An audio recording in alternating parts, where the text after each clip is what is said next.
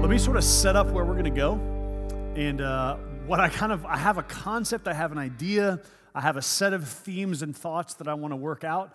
It doesn't break cleanly into talk 1, talk 2, and talk 3. Rather, it's just sort of like, hey, we're going to spend our time today thinking about this theme and concept together. And I think that by the end of the day, you're going to walk out of here better equipped to be a faithful gospel missionary in the modern world. And also, I hope, provoked to think a little more deeply about some of the things that are shaping us. So let me set it up this way. The late American writer David Foster Wallace, one of my favorite writers, once told the following parable. 2 young fish are swimming along, and they happen to meet an older fish swimming the other way. The older fish nods at them and says, "Morning, boys, how's the water?"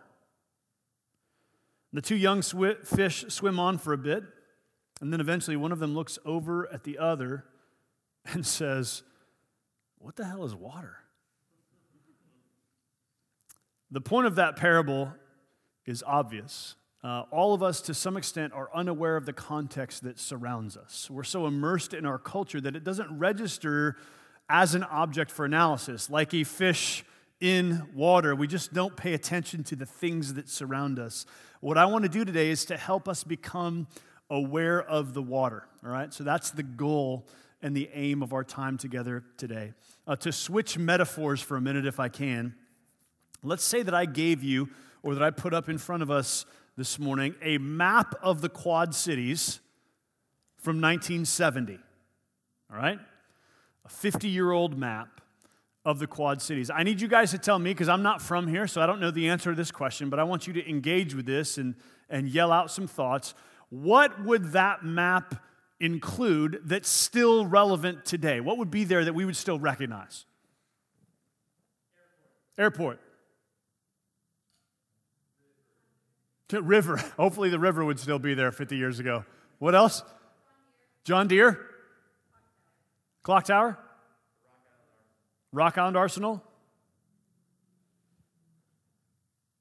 That's all, just those 5 things. Okay, all the downtowns. Yeah, there's probably a lot of things that are still the same and that a map of the Quad Cities from 1970 would still help you navigate today, right? Okay, what things would be missing from that map that you might care about? Bettendorf, okay?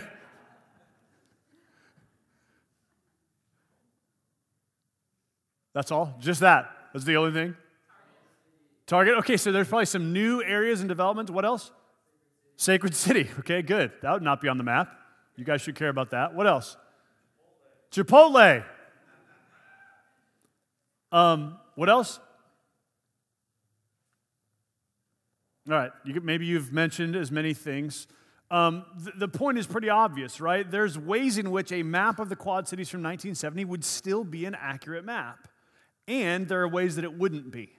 The only way that it wouldn't be is it wouldn't reflect some of the new development and technological advances, new roadways, new neighborhoods, new retail spaces, new churches, right? Things that have been added to the city since 1950. So likewise, as we think about what it means for us to be Christian missionaries in a post-Christian society, some of the map is still the same. As we think about what does it mean for us to make disciples in 2020 or 2021, in some ways that's going to look very similar to making disciples in 1521, right? There are aspects of the faith once for all handed down to the saints that have not changed, that do not change, and that Christian discipleship is going to be the same now as it was 500 years ago or 1,000 years ago or 3,000 years ago.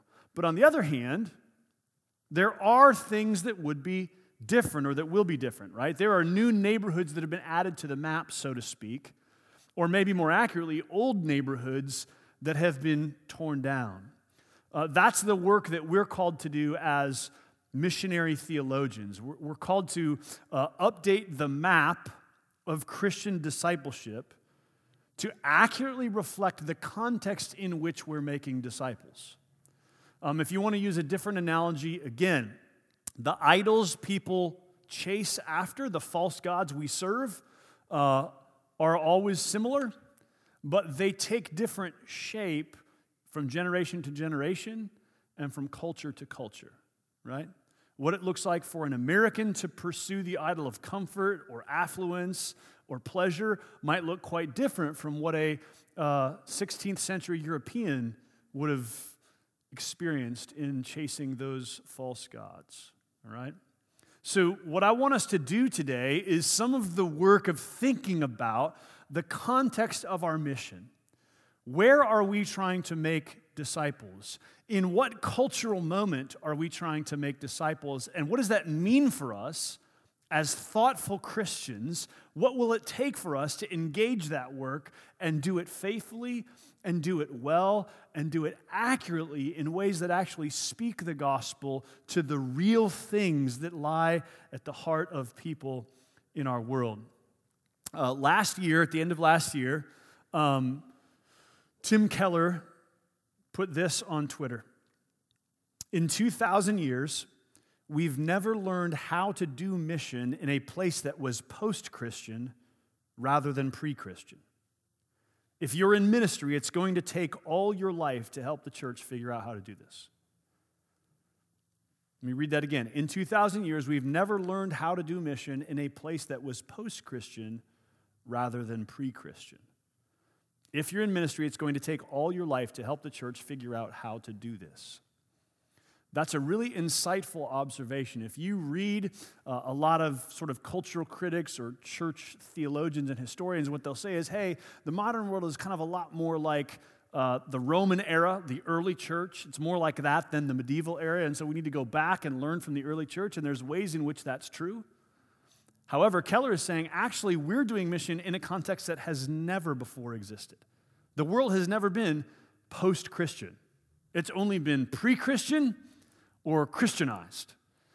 And so there is a unique calling upon us to figure out, what does it mean to do Christian mission in a post-Christian world? And that quote has haunted me for the last year because I think that's my calling as a pastor and leader.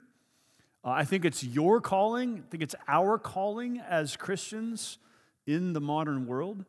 And that's what I want to help give us some traction on in this set of lectures. What does it mean to do mission in a post-Christian world? And what new things do we need to think about? What old things do we need to rethink in order to do that well? All right, so here's what I want to ask you to turn to some people around you. So I'm going to give you 3 minutes, all right? 3 minutes to have a really quick and simple conversation with either your cohort or for some people from your church, whoever you're just sort of near enough to that you can turn around and speak. So here's the 3-minute conversation I want you to have, and then I'm going to ask you to sort of say out loud some of the things that you thought about together. What are some of the realities of a post-Christian world that work against Christian discipleship? So if you just take that Tim Keller tweet and say, okay, what are some of the realities of life in a post-Christian world that work against Christian discipleship? Or what are some of the aspects of living in a post-Christian society that make Christianity seem distant or inaccessible or implausible or illegitimate or unwelcome? What do you identify intuitively as some of those things? What are some of the realities of post-Christian world that work against Christian discipleship? So have that conversation with each other right now, and then I'm going to ask you to yell out some answers here in about 3 minutes. Someone from each group just yell out some of the things that your group talked about. What are some of the realities of post-Christian society that work against Christian discipleship? Okay, good. Truth being subjective. What else?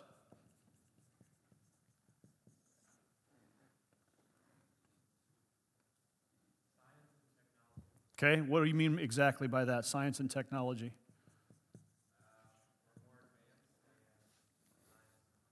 Okay, good. Good, other thoughts? Cynicism. Okay, what do you mean? How is cynicism a mark of post-Christian society?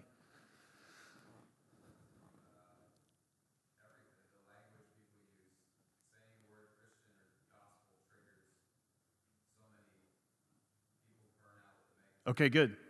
Good. So there's sort of an underlying current of cynicism toward religion and Christianity. Good. What else?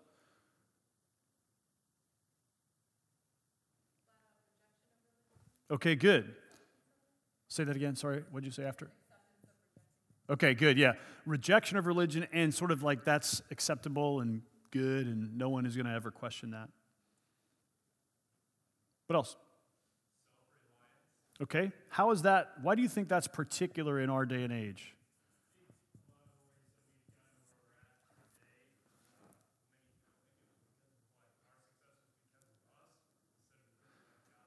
Okay, good. So there's this high value on human potential and like we've kind of accomplished everything we've ever done.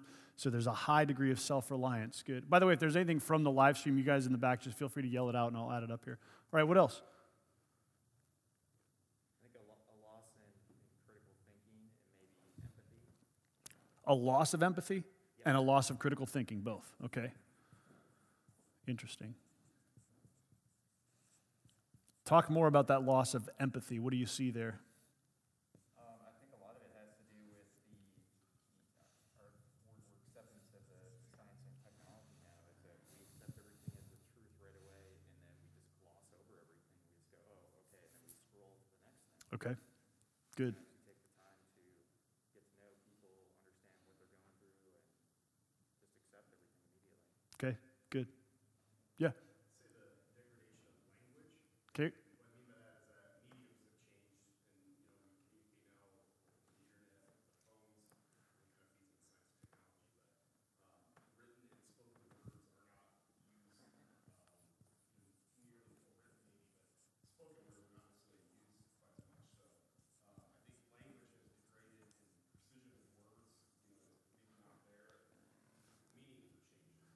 Okay, interesting. Degradation of language. What else? Feminism. Okay. Very good. Good. What else?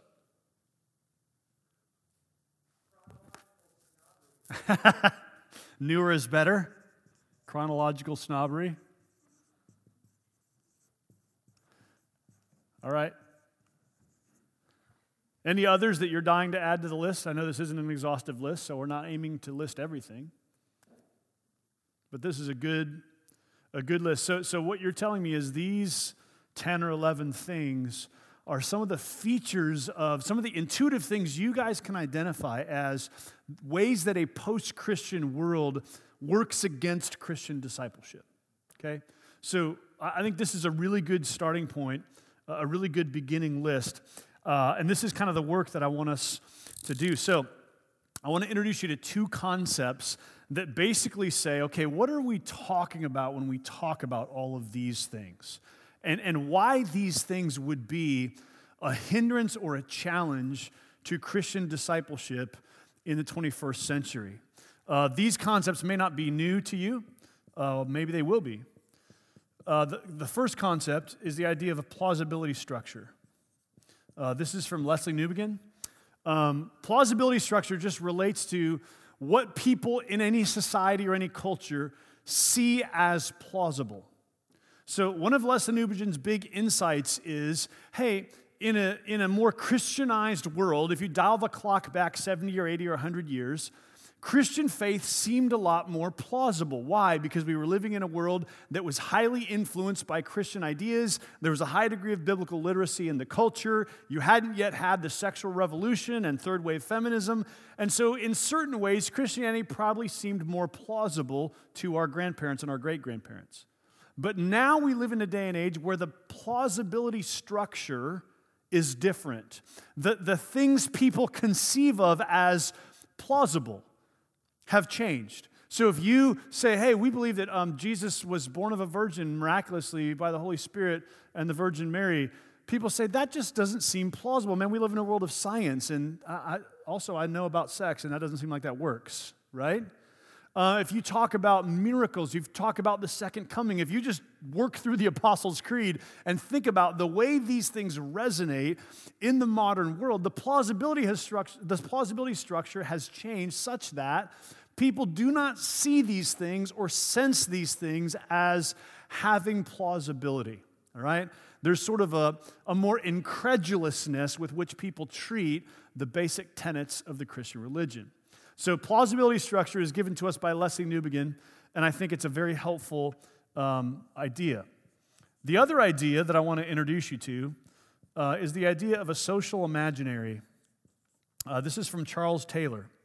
And he wants us to think about social imaginary. Here's why. Because he says Christians for decades now have done a good job thinking about worldview. And if you've been around the Christian world or read some apologetics, you've probably gotten some training in like why it's important to have a Christian worldview or what a Christian worldview looks like, right? The way we see the world. But Charles Taylor says, hey, the problem with the idea of worldview is that it's primarily a cognitive concept.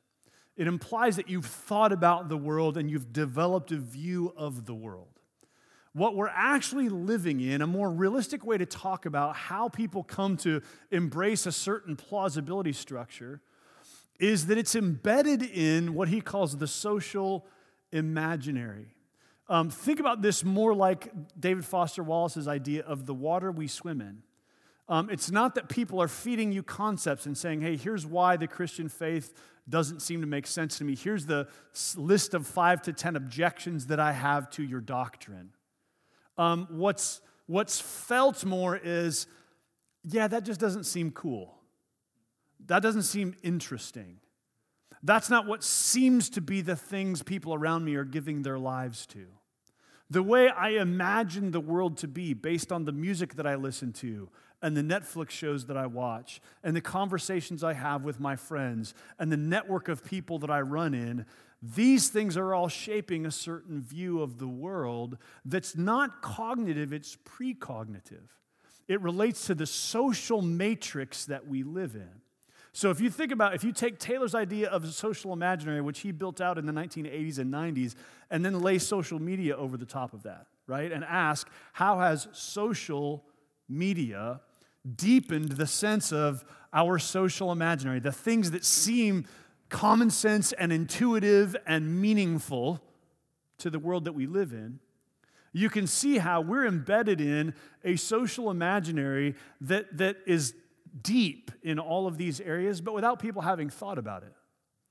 So let's take a couple examples. I know few people in my church who have actually read Shulamith Firestone or Simone de Beauvoir or any of the key feminist thinkers, but there's just a general sense that feminism makes a ton of sense and the patriarchy is bad and men are probably evil. Right? Now, no one, I think, would say that, and actually no one would say all the men that I know are evil, but there's a general sort of skepticism about traditional gender roles or about masculinity or a set of assumptions about what it means to be a woman that are just embedded in the social imaginary. You don't have to read about them. They're present in the movies that you watch and the people you follow on social media. They're just out there, right? Think about the idea of self-reliance, right? No one has to sort of philosophize for you on the virtue of self-reliance or why autonomous human experience matters. This is just sort of the water that we swim in, right? Cynicism. This is actually a really fascinating one because think about how much of our music and art deals in cynicism. Think about humor. Think about, have you ever watched a Bill Cosby stand-up routine and thought about how, even though Bill Cosby's like canceled now, but like if you thought about like Bill Cosby in his prime, people don't find that stuff that funny anymore. You know why? Because there's not a whole lot of cynicism in it. Why do we like the comedians we like? Well, because they basically unmask everything and tell us and sort of like mock it all, and that's what we find funny now, right? Think about comedy movies in the 1980s. They were just very different. There wasn't the same undercurrent of cynicism. But again, this is baked into our social imaginary now. So plausibility structure and social imaginary give us two helpful categories for thinking about what we're up against. There's a certain social imaginary, an embedded and intuitive way of thinking and feeling that makes Christian faith seem implausible. Here's how Charles Taylor says it that's helpful. The difference between our age and ages past is not the catalog of available beliefs, but the default assumptions about what is believable. Let me read that again. The difference between our age and past ages is not the catalog of available beliefs, but the default assumptions about what is believable.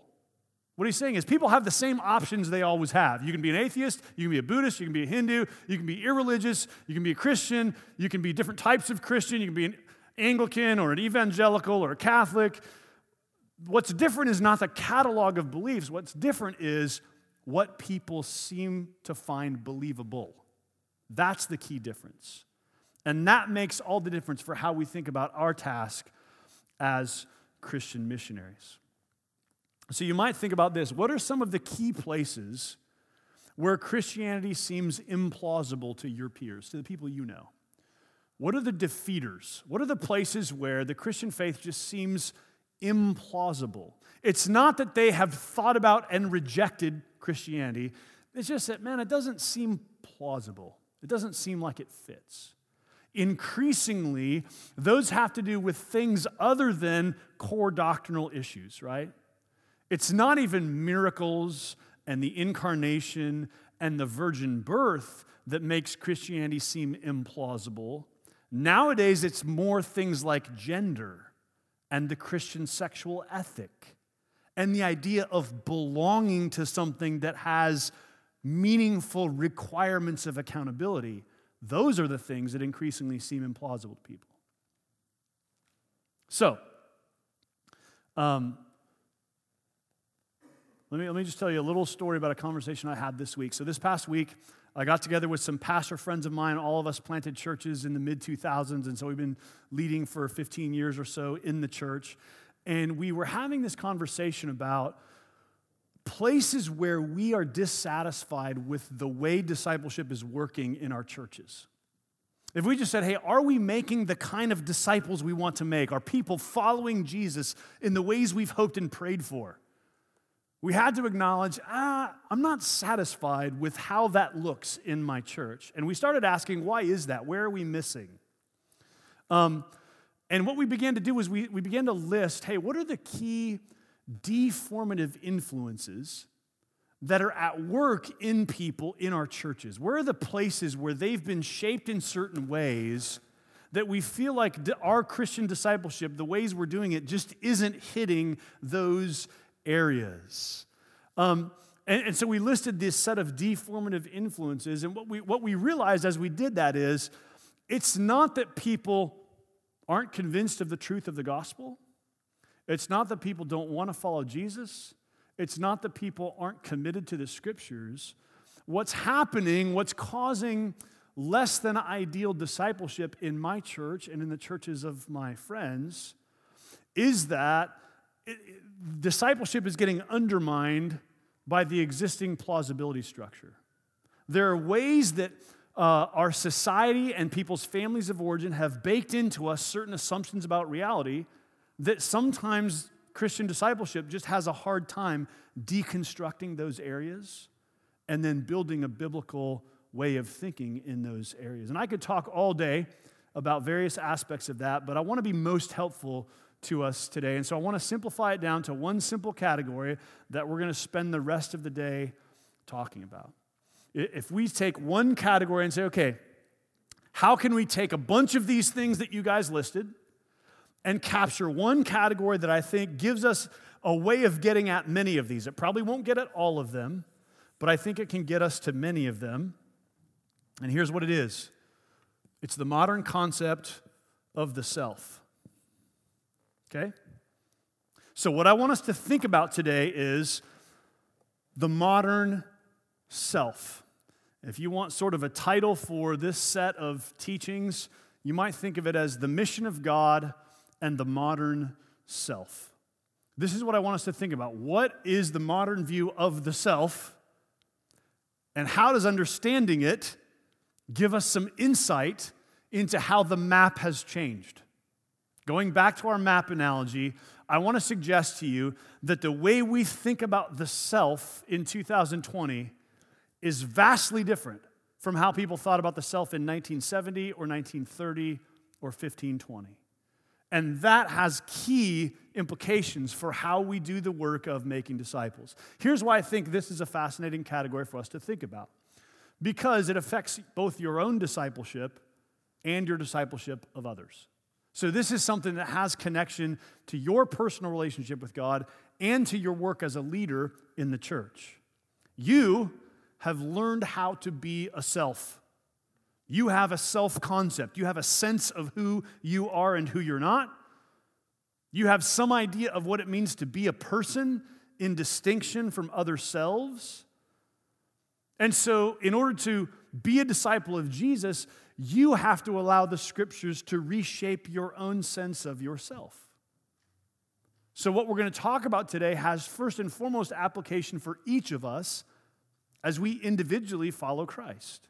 But also, I think this is what underlies many of your challenges in the church when it comes to evangelism and discipleship and apologetics and many of the things Porterbrook is helping you work out. What does it mean for you to be a disciple? What does it mean for you to lead and serve the church? What does it mean for you to engage in the mission of God and make disciples in the world? Most people around you aren't reading books about the philosophies that drive our culture. Here's what they're doing. They're trying to navigate the world as a self in interaction with other selves. And what they're doing is they're sort of extrapolating their own sense of how the world makes sense onto the world and onto others, right? So the way people in our world tend to think is, hey, this is what makes sense to me. This must be what makes sense to other people too. Think about why many of our modern dialogues about faith or about Christianity or about the gospel or about church seem disconnected, and it's because people aren't trying to reason from, well, what is the church or what is the gospel or who is God? They're saying, well, here's what it seems like to me, therefore here's what other people must think as well. So because there's this intuitive way that our self-concept maps onto how we see the world, I think this is a really fruitful place for us to spend our time. Here's another way to say it. The place where the gospel most radically critiques and confronts a post-Christian world is in its understanding of the self. To go back to Tim Keller's point, if it's true that you and I are doing ministry in a post-Christian world, the place where the gospel and where the scriptures most critique and confront a post-Christian world is in its vision of the self. I want to convince you that every other challenge you're going to face in the discipleship of individuals to Jesus comes back to reshaping our view of the self and undoing some of the modern assumptions we have about the self. Okay? So, before I lay out for you my content, I want you to turn with your cohort again, and I want to give you another 3 or 4 minute brainstorm, and that is this. So take this category and ask this question. What do modern people believe about the self that seems to be in conflict with how the Bible views the self?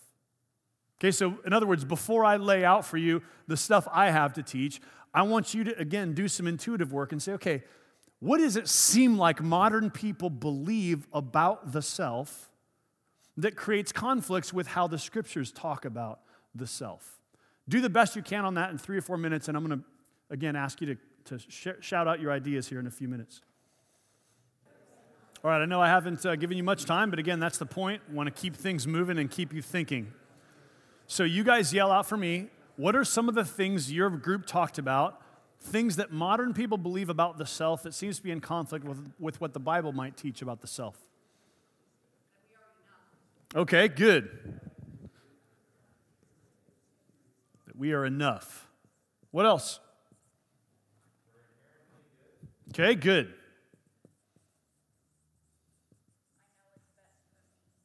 Good. I know what's best. Follow your heart.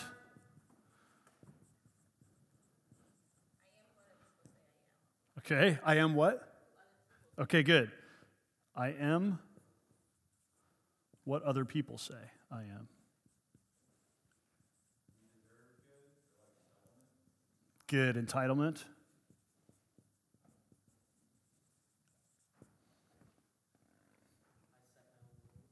Okay, I set my own rules.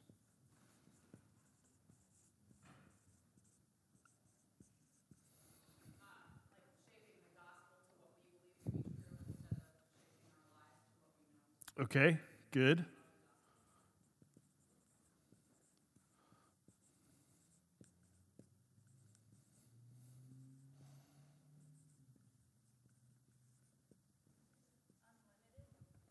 The self is unlimited. Okay.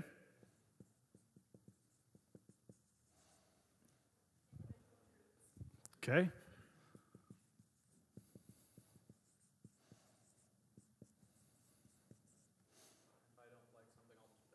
Okay, good, yeah. Lack of commitment, we might call that. If I don't like it, I'm just going to bail. Good. Nobody knows me.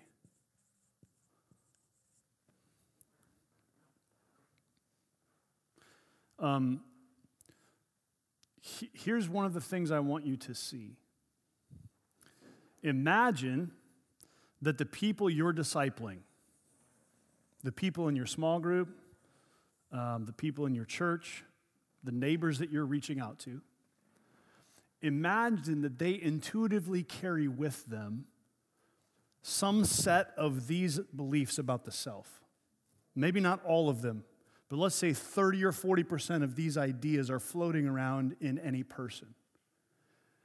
Can you see how everything we say about the gospel and about Jesus gets filtered through these assumptions?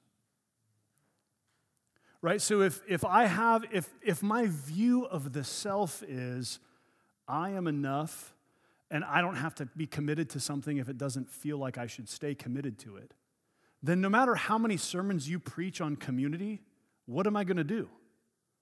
I'm going to engage in community with a foundational assumption that I'm actually enough, that I don't need these people, and that probably I can bail if things get hard. So should you be surprised when people bail when things get hard? Do you see what I'm saying? Like the work that we're doing to try to impart a Christian worldview is bumping up against and actually getting defeated by these implicit understandings of what it means to be a self. And so some of the work I want to help you do today is the work to deconstruct, to identify what view of the self are we coming in with and are people in our churches coming in with, so that we can begin to do the work of graciously deconstructing that.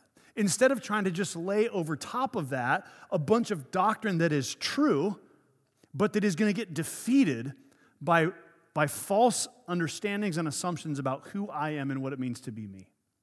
Okay? So that's the work we're going to do this afternoon. I'm going to send you to your cohorts to do your presentations, but let me give you a little taste of where we're going to go. What I asked Ben if I could do for these set of lectures is essentially to work out a number of themes. This is a book that just came out 2 weeks ago by Carl Trueman called The Rise and Triumph of the Modern Self. As you can see, I'm about 2/3 of the way through it. So I'm not even going to summarize it for you because I haven't finished reading it yet. But when I heard the title of this book, I was like, oh, that's the thing I want to talk about. Because no matter what Trueman is doing in that book, that, I think, is the fundamental issue for Christian mission in a post-Christian world, is the idea of the rise and triumph of the modern self. So I'm going to work out some of Trueman's idea in this book, as well as these four. Divine Sex by Jonathan Grant, which tackles some of the same themes. How Not to Be Secular, which is Jamie Smith's book about Charles Taylor. It's a lot more accessible than Charles Taylor's really, really thick book that's very dense. So I like reading books that make it simple for me. Mark Sayer's book, Reappearing Church, and Alistair McIntyre's book, After Virtue, which is an old book where he sort of, in a very prescient way that sort of looks into the future, tackles some of these things back in 1981. So what I'm going to do is I'm going to sort of summarize the ideas of these books, and I want to give you 5 characteristics of the modern self. I want us to talk about them together. I'm going to have us brainstorm them. I'm going to have us apply the gospel to them so that you walk out of here at the end of the day with a sense of, hey, here's 5 ways people tend to think about the self that I can begin to apply the gospel to and to factor into how I think about teaching, how I think about discipleship, how I think about my fight club, how I think about the people that I'm engaging with, how I think about parenting and raising my kids. Everything you're doing in Christian discipleship, I want you to have these 5 characteristics of the modern self in the mix so that you can apply them and think about how to get underneath them in the work that we're doing to make disciples, okay? So that's where we're going this afternoon, 5 characteristics of the modern self. And hopefully by the time you walk out of here this afternoon, you will have a very good summary of sort of how do we take all these intuitive things that we're sensing that people think about themselves and about reality, and how can we sort of get underneath them and begin to speak to them compellingly and winsomely with the gospel, all right? So we'll save that for this afternoon. That's all for now.